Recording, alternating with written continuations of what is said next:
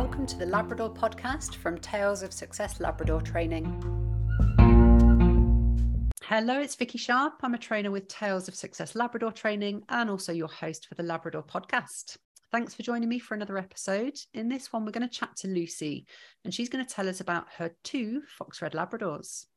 Lucy, thank you so much for joining me today. For those listeners that don't know your 2 Labradors already, give us a quick rundown about their ages, personalities, and general naughtiness that they get up to. So firstly, thank you so much for having me. It's great to be able to come on and just share experiences. So yes, I'm Lucy and I have 2 Fox Red Labradors. I have Ada, who is 19 months old, and then I have little Nancy, who is just 4 months old, both female. They're actually biological sisters, so from the same mum and the same dad, obviously by default from the same breeder. And I think they are what you would describe as typical working line Labradors. So love to learn, but very high energy, very bouncy is the way that I describe them. But also flip side of that, like totally like loving, gentle, cuddly personalities as well. So yeah, really lovely dogs, both of them. Utter perfection, but I guess they're both keeping you on your toes at the moment because your little one is, like you say, just 4 months old. So you've got a lot of fun. Is she sleeping well through the night? She is actually the nighttime. So I obviously have hindsight is a wonderful thing. And I have learned all my lessons from Ada. So crate training was something that was very important to me. So yes, I've done things completely differently with little Nancy. And actually, I think it was from second night, she's always been sleeping through the night, which definitely makes everything a little bit easier when you're not sleep deprived.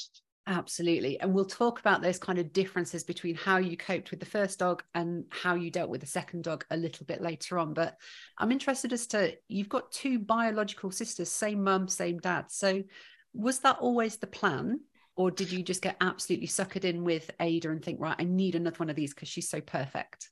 Yeah, literally the second I just got the bug, got addicted, which I think everybody does. I think when we were training together, Vicky, I think you even said to me, like, oh, once you get one, you'll always end up getting 2. So yes, the plan was never to get 2 dogs. Like I took a really long time deciding to get my first dog, and then obviously went very quickly from 1 to 2. But interestingly enough, my breeder, so a lady called Lisa, who runs Silver Fox Labradors, like amazing breeder, definitely recommend her.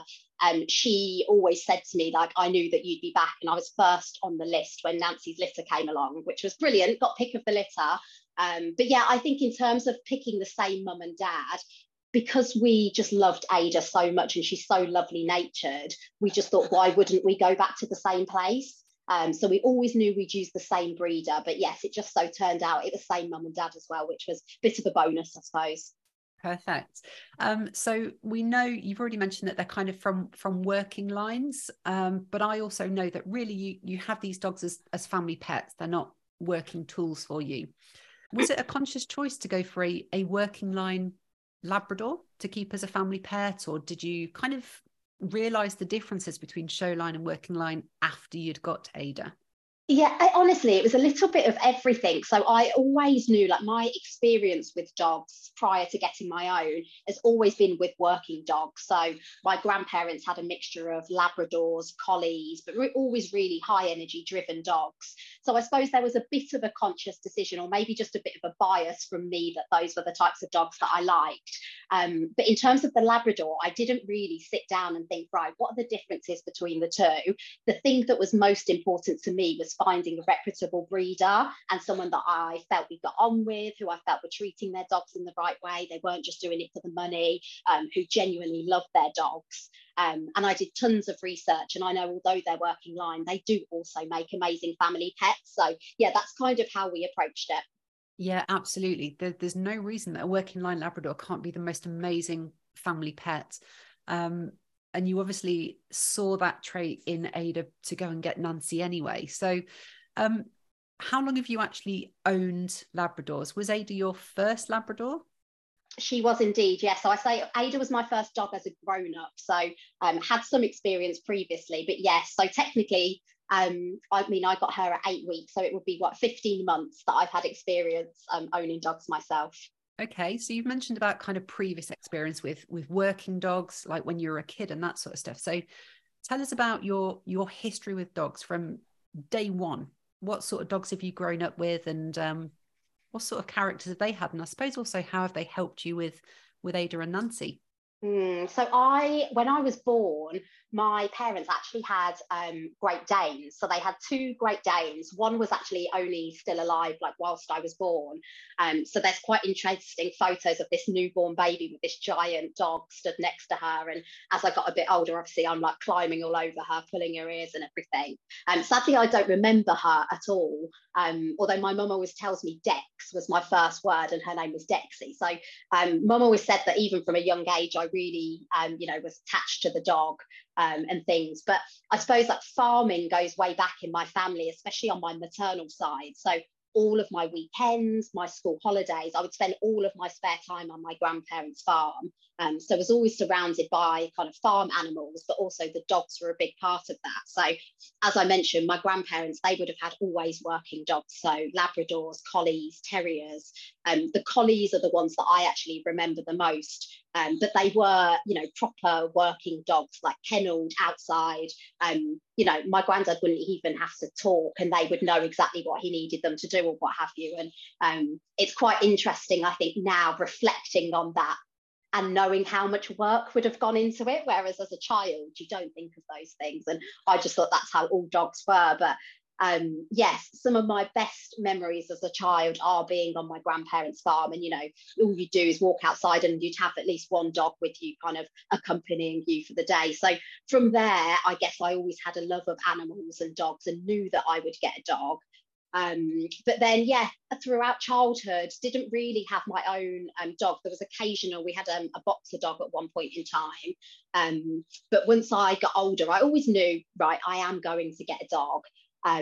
But if I'm going to do something, I really want to do it well. And I just never thought that I would have time for a dog. So when we moved to this house that we live in now, myself and my partner were talking about it, and I said no for a really long time. I was dead against the idea, and just thought I'm not going to be able to train it. I haven't even got the headspace to think about whether I want a dog, so put it off for a really long time. And people literally laugh at that story now, because now, I dedicate every spare minute I have to the dogs. So they're always really surprised that I was the one that was dead against it and was kind of getting the peer pressure elsewhere to get one. So that's where it came from. That's my experience. And now, totally crazy dog mom who spends 24/7 with her dogs. I love that you were kind of against the idea, and then you succumbed and you were like, yeah, let's get a dog. You've now ended up with two. I've said to you many times before, I'm sure, that once you've got one, you'll definitely get two. And once you've got two, you may as well get three, because it's really easy when you bring the third one in. So I expect in a year's time, you're going to have like a whole zoo at your house full of fox red Labradors. Yes, I think that probably would be the case. If we had the space, I would literally have, a whole pack of them. I'd love it. Let's talk about the girls then. So where are they at their absolute happiest? What do they love doing? So it's probably unsurprising to people, but when they're eating, so food is definitely the quickest way to their heart.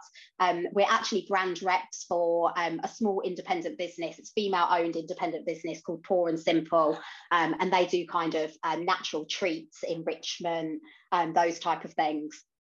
So the girls particularly, if there's like someone with a dried sprat or like a furry rabbit ear or anything like that, they also love the really smelly treats, but there's a ban on those. They're only outside and in the summer. I don't like having those in the house. But food is definitely the quickest way to their hearts. I think more specifically per dog. So obviously we did scent training with you, Vicky, for Ada, and you'll know she's got a really strong nose. I made, which we'll probably go into, but a lot of mistakes with Ada. I used to let her basically free run on our walks as a puppy and basically hunt. She was using her nose all the time. So you really helped us channel that in an appropriate way, but it is still one of her favourite things to do. So anytime that she's using her nose on our walks, she loves. She's also a big softie, so anyone that's free to have a cuddle with her on the sofa. We always say Ada doesn't sit with you, she sits on you, and she literally does. I just posted a recent photo on Instagram, and she's literally laying all the way over my youngest stepdaughter. So she's got both those sides of her personality. And obviously Nancy, she's so little still, so we're still figuring out what really makes her tick. But she's so intelligent, loves using her brain. And obviously at 4 months old, we're doing lots of training with her at the moment. And you can really see those cogs whirring. And when she, does something well and she's getting her reward, you see her little tail wagging. So yeah, at the moment, using her brain is definitely a great way to kind of engage with her. Yeah, and I think with both of those examples that you gave for both dogs, it's all about giving them purpose, giving them jobs to do. Working lines love that. They absolutely love kind of feeling like they've got a bit of something to be focusing on. During that, you also mentioned about kind of mistakes or alluded to mistakes that you'd made with Ada that maybe you wouldn't do with Nancy. So let's talk about that, because you've got this really good situation where you've got two young dogs quite close together. And you've learned probably a lot of lessons from Ada, which you now apply to Nancy. So have you done things differently with Nancy compared to Ada? And if so, what? I have done, I'd say, majority of things differently with Nancy than I have with Ada. So with Ada, I actually did so much research. Like, I really felt well prepared when she came to our house. But I think the theory is very different sometimes when you put it in practice.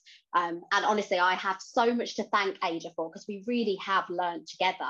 And some of her more challenging behaviours now have come from the way that I've trained her. So I'm sure, like every dog owner out there, I have a massive amount of guilt that I'm constantly having to work on those things with her. But like you say, she is still young. She's only 19 months. She's still a baby herself.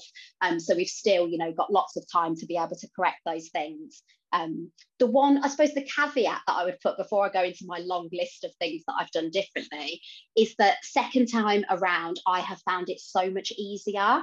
And I think, one, that's because I've had the experience of having Ada.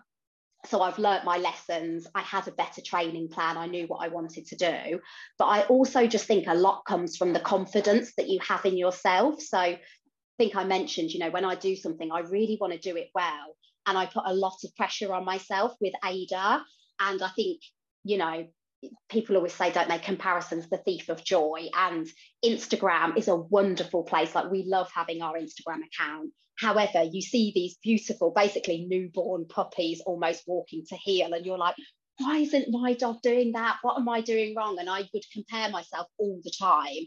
So I think I threw that out the window, and literally with Nancy just had confidence in myself that I knew what would be the right thing to do. Sorry, do you think that kind of taking that pressure off yourself has allowed you to kind of enjoy it a little bit more?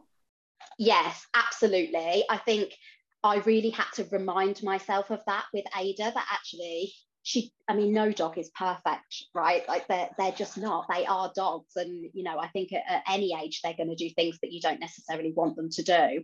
And yet it really has, just reminded me that this is, a member of our family, and we should actually enjoy the training time together. And it's something I get a massive amount of satisfaction out of. So it's really just taken the pressure off. Talk us through kind of that list of things that you have done differently for Nancy compared to Ada. Right, so the way that I guess approached it with Nancy, and it's the advice that I would give to everyone, is to think of your end training goal. So what I did with Ada would just be like, right, I need Ada to sit, I need Ada to lie down. But I never really thought of, why do I need to teach those things and in what scenario? So with Nancy, I really thought, right, let's imagine her as a 25 kg Labrador. What are the behaviours that I expect from her? What am I prepared to give into this? And then work backwards on my training plan. And that has really helped us structure our training. It just helps you prioritise what you want to do. I guess one of the big things that I did, which I've mentioned already, but was crate training. So I can't even say that I crate trained Ada. I had a crate for her. I would let her sleep wherever she wanted in the day. And then at night, I would pick her up, pop her in a crate, and then wonder why she cried during the evenings. So one of the things that I did, especially with crate training, is I looked at who was doing it well. So used my Instagram community. There's so many people, and not even enough time to go into all of the people that I would say thank you to. But Meg, who, if people are on Instagram, Rex and Roma's mum, I knew that she'd had a challenge crate training her first dog. I knew that she'd totally nailed it with her second dog. And Meg spent so long voice noting me, literally giving me a training guide step by step, talking me through what worked for her. And I appreciated her time so much and literally put those steps into place. And it totally worked for us with Nancy. So I think second time round, I really recognised if there were things that I didn't do well with Ada that I'd not been able to correct, I just had the confidence in myself to ask for help. So go to a trainer, go to a friend, go to somebody you've met on Instagram, like find those people who do know what they're doing, and let them help you, like you're not in it by yourself. I guess with crate training, I'm not precious about Nancy being in a crate forever. If, you know, in a few months' time, she actually wants to settle on the sofa or wherever she wants to, I'm fine with that. But especially having 2 dogs, for me, that was really high on my priority list of things that I wanted to nail. And it has, yeah, it's really worked for us. You mentioned the help that you'd received from Meg, which is Rex and Roma's human. So I just want to give them a bit of a shout out because I've just found their Instagram handle here. So it's Rexy the Red Lab. So I'm sure from you, a big thank you for all that help that they gave you with sorting the crate training out. Let's talk about Ada and Nancy, where they're kind of happy. You've said kind of what they like doing, but for you, what is your best bit about having them in your lives? What do you like doing with them? Oh, honestly, everything. It's really hard for me to narrow down one thing. And, you know, I literally look at them every day and I'm like, gosh, how did I get so lucky to get both of you? I think it's just a real privilege to be a dog owner. And it's one of the things that surprised me most, actually, is how much satisfaction that I have got out of owning the dogs, especially as I mentioned that I was so against it to start off with. I've kind of had to eat my words with that one. I think one of the things that I really enjoy is seeing our training pay off. And I think I went into training thinking it was about putting boundaries in place for your dog, which absolutely it is. But I didn't realise that it was actually enjoyment for both of you as well. It's just enrichment. And actually seeing that pay off has been amazing. And also, I think, I mean, not just with Labradors, but with any dogs, you literally leave the room for 2 minutes and walk back in and their tails are wagging. It's like the best thing ever. It's that unconditional love that they give you. Even if you haven't been the best trainer that day or what have you, they love you no matter what. So, yeah, for me, I just think everything's wonderful. Oh, brilliant. And you mentioned about seeing the training pay off and see how happy they are. So tell us a little bit about what your training schedule or your little regime that you have. What does that look like for both girls? So one of the things that I think has worked really well for us is using just everyday life as a training opportunity. I guess especially with working line Labradors, their brain is always working. So anything that you can find to do with them during your day just really is a great way to enrich them. I think when I first had Ada, I would think of training as, right, I'm going to take her to a field and we're going to do some skills-based training for an hour. And that was what training looked like. But I mean, of course it is. It's one of the things that we do still do. But what works for us is that just everyday moment. So it could be, you know, you've got 2 minutes, the kettle's boiling. Steadiness is one of the things that Ada struggles with. So actually, I'll put her blanket on the floor, I'll ask for a sit, and she sits there for 2 minutes. She gets the occasional reward as we're doing it. And that in itself is training, which, you know, 15 months ago when I got her, I would never have thought of that. So that's really something that I've got in our routine for both girls. And on top of that, of course, every single walk is a training opportunity. Where we live, we're really lucky to have some gorgeous, like, secure fields that you can rent. So we will, you know, every week I'll tend to write a list for myself of a couple of the skills that I really want to prove. And I'll go there and do them. So building on, you know, the environments that I'm doing those skills in. So it is a bit of everything, but yeah, that's the everyday life, I think, is something that I would really stress to people. You know, majority of the time you will have your Labrador sitting with you in the house. So what better environment to actually do their training? One of the other things that I suppose is something that surprised me a little bit, and is something that I've really had to build my confidence around, is when you are training outside, obviously there's lots of distractions. It's a great reason to train outside. But in myself, I've really had to build my confidence in advocating for the girls. So we probably have all experienced it, that you'll be on a walk, you've got your dog in a lovely heel, which is very rare for Ada. So if I've got her in a heel, we're like full concentration mode, lots of reward. And a dog out of nowhere will come charging over So I've got really good now. I always take a spare lead with me. And if I feel it's appropriate to put that dog on a slip lead to just calm it down, I'll do that, take it back to its owner. Or if somebody comes over and wants to interact with us, I've just got much better at saying no. Whereas before, I would always feel a bit obliged to let them, which is the craziest thing ever, because it's my dog. And, you know, people, you wouldn't do that in an everyday scenario. But I've definitely got much better at just pushing back. And, you know, I'm quite a sociable person myself. Like, I will stop and talk to anybody in the street. So I've had to really force myself to almost, you know, eyes down on our walks, just purely focusing on the dogs, to almost give the signal of, like, you know, we're not friendly, don't come over and interact with us. So yeah, I think it's, for new dog owners, I definitely think it's something to think about, because I really underestimated it, and it definitely put my training with Ada back, not advocating with her. But you know, that's the thing. Your dog is not public property. When you go for a walk, people want to get their hands in your dog's face and kind of say hello, and it's all done in, you know, the nicest possible way, but it sets back everything you're doing. If you're teaching your dog to try and be neutral around people and things, the worst thing is someone coming up to you and fussing your dog and getting them all riled up. So I would totally agree with that. You know, be the person that is rude.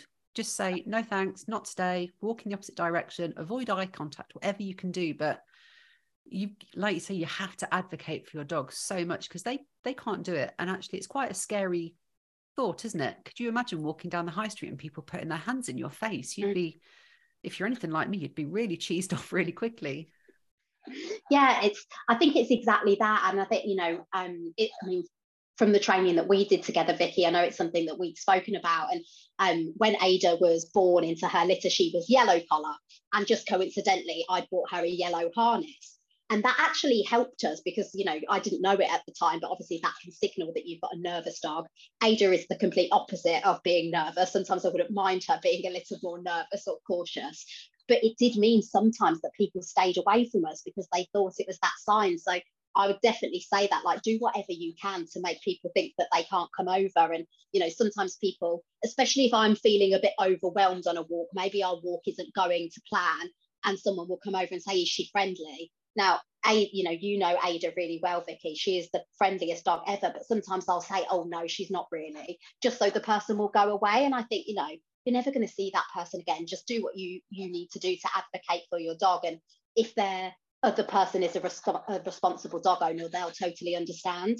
Yeah, and if you're not the sort of person that is confident to tell people to back off, there's other things you can do. So you can buy like bright yellow sleeves that go on the lead, which says, you know, dog in training, or keep back, or do not pet, or even some like high-vis vests that you can put on your dog, which again just says dog in training. You're still going to get silly people coming up to you and still trying to touch your dog, but actually the vast majority of sensible people out there will give you that extra bit of space that you need to allow you just to carry on with your training. Lucy, you gave us some really good insights there, and probably my top one that I just want to reiterate is that training is not an event. It's not something that happens once a week. It's not something that happens for 1 hour on a Tuesday morning and half an hour on a Thursday afternoon. It's actually something that should be applied to everyday life, and kind of think about every situation you're in, every scenario. What are you teaching your dog in that situation? I think that's really key, because it makes your life easier, because it's just something that you do every day, and it really helps your dog understand what they're meant to be doing in so many different scenarios. So when we look at training, what are the most important things to you? What are your kind of top 5 skills that you like to focus on as much as possible? Mm-hmm. Obviously, they're slightly different for me at the moment, because I've got the 2 girls, and while some of them are the same, obviously they're at very different stages. So I guess maybe if we start with Nancy, when she first came home, obviously crate training, as I've mentioned, and I guess toilet training as part of that. I will give myself a shout out for the toilet training, because it's probably the one thing that I did do really well with Ada. So we basically did a copy paste of that with Nancy, and again, it's worked perfectly, which was great. But yes, I guess those kind of house manners, if you like, were top of the list with Nancy. I guess recall above all else. Again, I did not do this with Ada, but recall is so important. And again, I originally thought of that as, you're in the middle of a field and you're calling your dog. It's not. It's Nancy's getting out of her crate, I'm walking to the kitchen, I'm saying, Nancy, come. That's recall in itself. So really proofing those skills from an early age. Heel and loose lead as well, again, so you're not being dragged down the road. I guess for Nance as well, one of the most important things for me is I really wanted her to be confident at home. So I really wanted to settle her in, especially because I've got the 2 dogs, and just confident in terms of being able to settle herself and entertain herself. So one of the mistakes that I made with Ada was I bought her, I think everyone's probably guilty of this, but I bought her every single toy that was available. Like literally she had everything. So if anyone ever needs toy recommendations, let me know, because I can tell you which ones are good and which ones aren't. But I really overstimulated her, and then she found it really difficult to just entertain herself. I was kind of always on the floor, you know, helping her with her toys or what have you. Whereas I really want Nancy to be comfortable going into her crate or just sitting on the sofa and settling herself. So we've done a lot of work around that. And then I guess this one, which is important for Nancy, but is the main one that I focus on with Ada, is that being calm is a good thing. So things like her impulse control, settling, steadiness, like all of those things really feed into that. So in our house, we wait before we do absolutely everything, which means that we have to give ourselves a lot more time, but it's so important. And again, learnt my lessons with Ada from not doing that the first time round. You said about kind of always interacting with Ada and lots of toys and stuff like that. Do you kind of feel like you've conditioned her to be stimulated and on the go all the time? Has that become her normal? Yes, I definitely feel like I did with Ada. So I probably did with what a lot of new dog owners do, is when your dog does something great, I was really overexcited with her. Like we would celebrate, but way too much. So actually sometimes their marker word, which the girls' marker word is yes, and actually maybe one piece of kibble or just a stroke is enough, especially if you're doing that from a young age, because they just learn that that's their reward. Whereas with Ada, we'd be doing laps of the living room together, like celebrating. So I know that all of Ada's excited behaviour, she obviously has that energy in her because of her breed type, but I really have brought that out of her as well. So yes, completely. I think it's the way that we've interacted with each other. The training that you've done, what do you think life would be like for you, but also for the girls, if you'd not bothered doing anything at all? If you just kind of brought them home at 8 weeks old and went, right, girls, get on with it, what would your life be like right now? Firstly, I don't think I would have 2 Labradors. I think I would have just had one, and maybe not even have been able to cope with the one. But I just think it would be total chaos. Yeah, I definitely can't imagine not having trained Labradors. I think the other part of it is, and I've mentioned it, but they get so much enrichment from the training as well. So it's also a good thing to do for them. Like I said, it's not just about setting boundaries for yourself. It's actually good. It helps the dogs learn. You probably remember, Vicky, when we did our scent training with Ada. So Ada's like learning style is little and often. Like the amount of times that she would switch off in our training sessions and just go and do something else. So we had to do lots of little bits of training and really mix up what we were doing with her. But I remember our final scent training session, which was where we were putting all of our skills together. I mean, she even surprised me. She was totally on it for the full hour, completely engaged. But if you imagine, we're just literally sniffing around our living room. It's not like she's running for miles or anything like that. But as you and I were finishing the call, she literally lay at my feet and went to sleep. And she was knocked out for the entire evening. And she was so happy and engaged. You can see her tail wagging that whole session. And it just shows like that wasn't just for me, right? That was her getting a lot out of it. So yeah, I think as much as it would be chaos not training, I also think it would be a real shame for your dogs to not have that in place. I think the other part of that, and probably the more serious side of it as well, and obviously there's lots of articles in the news at the moment and we see it on social media, but safety is so important with your dogs. And as an owner, it's something I take really seriously. So you know, Nancy's only little at the moment, so she's not necessarily powerful, but Ada definitely is, and Nancy will be. And I think it's really important that owners, that we do what we can to keep them safe, so training so they know the boundaries and to keep them safe, but also for other people as well. So, you know, in our house, I have 2 stepdaughters, the youngest being 8 years old. Ada needs to know that she can't go charging across the living room and knock her over. She needs to know what our rules are, and equally so do the children. So Esty needs to know how to interact with Ada in the appropriate way. And I've done a lot of work both with Holly and Esther, my stepdaughters, to really help them understand how to train the dogs, what to put in place for them. And Esther in particular, just the dogs really respect her and listen to her. So we always say she's a dog trainer in the making. So maybe she can be your apprentice in future, Vicky. Yes, absolutely. It must be so nice to see them kind of developing that bond, and I guess everyone in the household gets enjoyment from that kind of relationship that you've managed to develop between the kids and the dogs. What sort of training styles have you been using, and have either of those training styles changed between the two dogs that you've got? Yeah, so to start off with, well, when I first started with Ada, I have no idea what training style I was using. I was doing a bit of everything, anything that worked, or sometimes the things that didn't work, I was trying. So I use the girls' meal allowance to train with. So food is a massive motivator for them, and we've really worked hard to make sure that they are motivated by their food. They're also really motivated by play. So I guess majority of our training is reward based, but the reward being, a bit of free play. It could be, like I said, praise, could be food. So all of those things combined. Also with some of the less desired behaviour. So Ada was massive at jumping up. The food wasn't going to change that. So we would, push her down, turn away from her, ignore her, sometimes ask for a desired behaviour. So ask for a sit.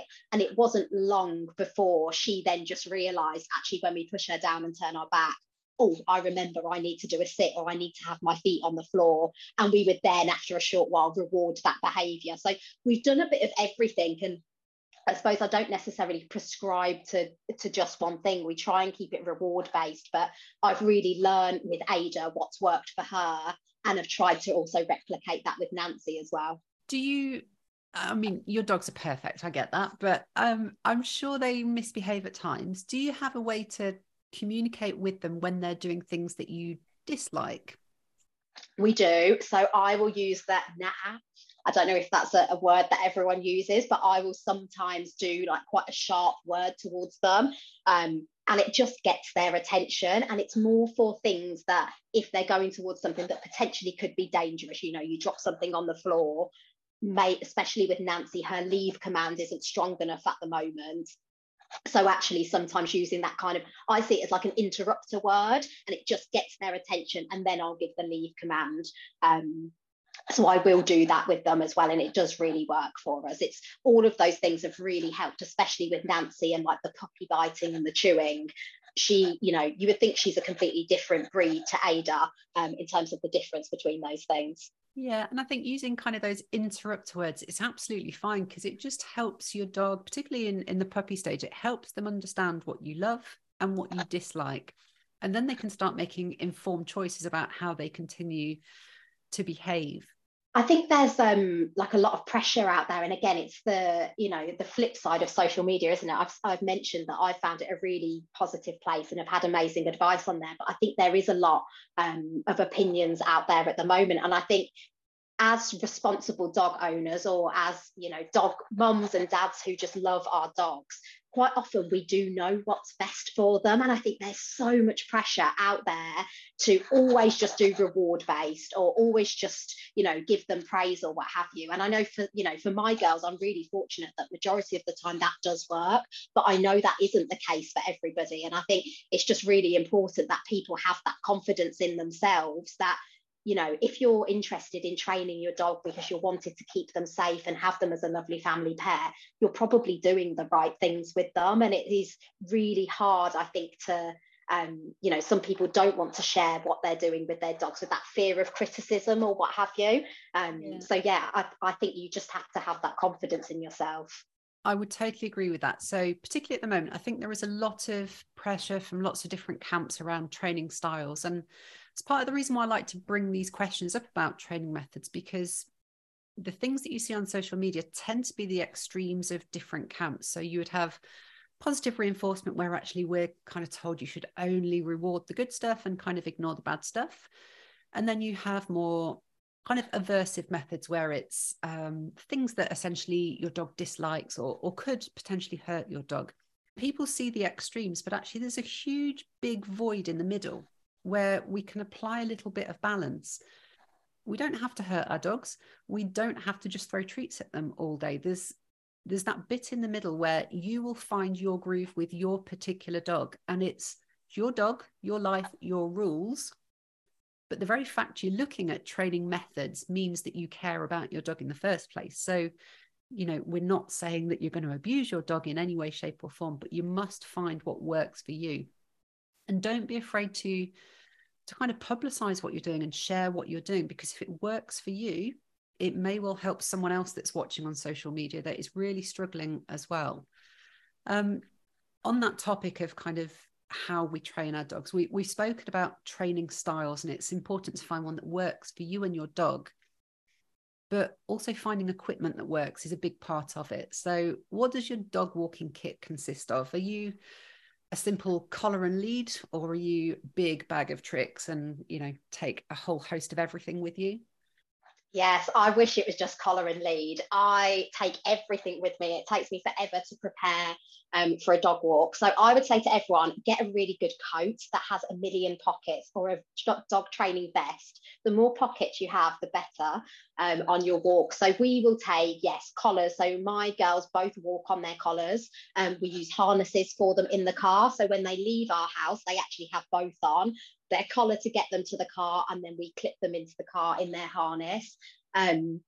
Obviously, lots of dog poo bags. They're in every single coat pocket, and we take extras with us all the time. There is always someone you bump into on your walk that needs them as well. I also use a training pouch. So I think I've mentioned I use the girls' meal allowance. Ada eats from butternut box, so fresh food. So it's in a silicone training pouch it's called the trainer pouch. Which is really good. So I kind of have that like strapped round my waist, which I always joke on my social media, like I go out the house looking like Miss Trunchbull from Matilda, which I definitely, like, I know I look like her, which is totally fine. Again, it shows everybody that I am training and that they shouldn't approach me. But yes, I take loads of things with me. I sometimes take the occasional toy. So I know, Vicky, as well, you like the Tug Enough toys. I do take those out with me. The ones that work best for us are the sheepskin ones. And they will, again, sometimes just help us with our recall and those things. Or sometimes if I just want to get the girls' attention, if we're walking past, you know, a larger distraction or what have you. I'd love to see that bag of kit that you take out with you. Maybe I could do that on Instagram, like what's in my dog walking bag or something. Or maybe that could be a trend. Something for every occasion. Yeah. So you seem pretty happy and upbeat about your decision to have 2 dogs in your life. So I kind of guess I know the answer to this question already, but do you think having Labradors in your life is different to what you thought it might be when you decided to get a dog? Honestly, not really. So I knew it'd be a lot of work, hence I took a long time deciding to get one dog. I think the bit that surprised me the most is how much I've enjoyed it, and the point that you mentioned, Vicky, around enjoying the training. I think I knew that it would be an essential part of dog ownership, but I didn't realise it would probably be the thing that really helped me form that strong bond with the dogs. And I think for me that is just totally amazing. So, you know, I think the fact that I went from 1 dog to 2 dogs really quickly just shows that you know, how much I enjoy it and how amazing it is. Yeah, but it's not all easy, is it? So let's talk about challenges. So what would you say your biggest challenges that you faced with either of the dogs or both of them? And how have you taken steps to kind of overcome it and get better? Mm-hmm. So we definitely don't have enough time to go through all of them. I have had so many challenges, like I said, with Ada, a majority of them caused from myself. The one that's probably best for me to talk about is like heel and loose lead. So when I first got Ada, there, like where we live, there's amazing, you know, parks and forests and places like that. So I would take Ada there and quite often let her off her lead and let her run. So she found her nose really quickly. nose was constantly to the floor, and she was basically hunting, like using that natural instinct of hers. And I became quite irrelevant to her on our walks. And then I found it since then really difficult to get her to engage with me on our walks. I think it was probably a few months after being able to walk her that I even tried to do loose lead walking with her. And I think you might have to remind me, Vicky, but I think she was about 9 months when we did our first training with you. Is that right? Yeah, that's correct. Yeah, so around 9 months old. And I remember saying to you, I've never taught her to heel or to walk on her lead at all. So already I'd got quite a few months of learned bad behaviour, if you like, or not even learned behaviour. She didn't even know what to do with those things. And we've had to work really hard with it. So you obviously gave us amazing advice, and we were trying to practice that as much as we could. But I was still really struggling with it. And I would just find our walks really difficult and really stressful, to be honest. I was not enjoying our walks at all.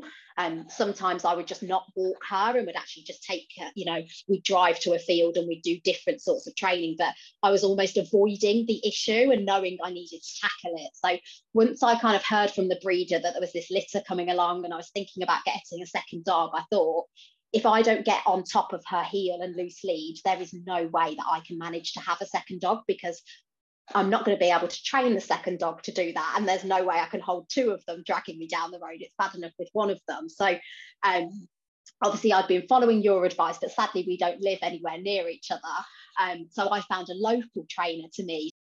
I knew what to do, but I had totally lost my confidence because I'd been finding it difficult. So I needed a trainer next to me, watching what I was doing, knowing that if I was doing it and I was getting into trouble with Ada and she was really pulling, there was someone else there to help me, but just someone, watching us and giving me really direct feedback on what to do.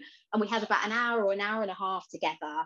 And honestly, it was exactly the same as your training, Vicky, lots of directional changes, all of that stuff. And Ada just really clicked.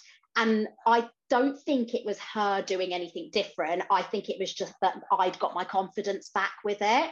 And I kind of got a new lease of energy to be like, right, we're on this. I've got, a few months until a potential second puppy is going to be here. I absolutely need to get on top of this now. And every single day during her meal times, we would use that meal allowance. We would go out onto a quiet side street and we would just practice and practice and practice. And we still do today. It's still something she finds hard, but we just practice and practice and it does get better. So yeah, I'd say to anybody, whatever problems you are having, like just keep going with it, but using an appropriate method. Don't keep going if you know it's not working, because you're just going to keep reinforcing that negative behaviour.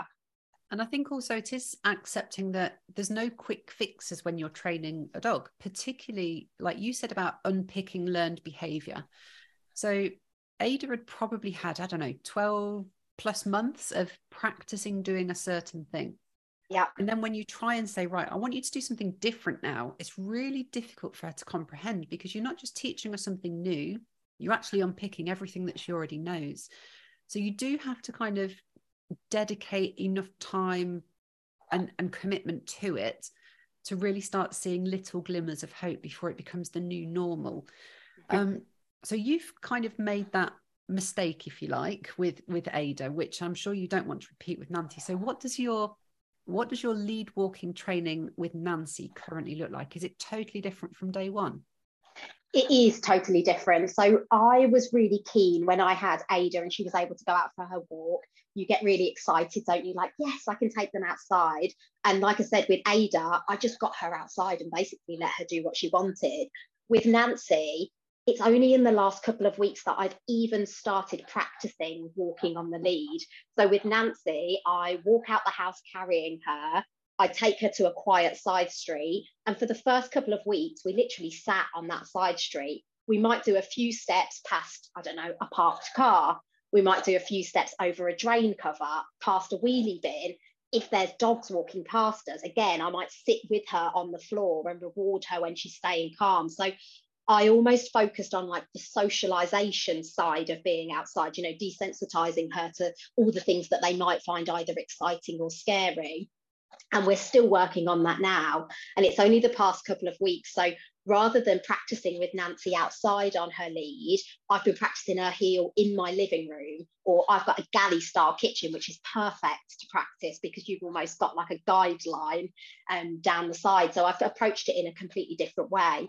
I mentioned to you, Vicky, as we got on this call, like I had a nightmare walk with them both yesterday, and I tried to do a little bit of heel with Nancy outside, and she was it'd just been raining, there's smells everywhere, and she was really distracted.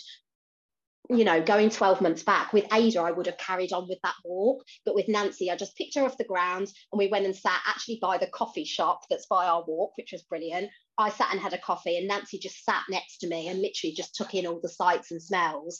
So I think I've, have done it completely differently to how I've done it with Ada. And, it's something she's still not mastered, but something that we'll continue to practice on a daily basis.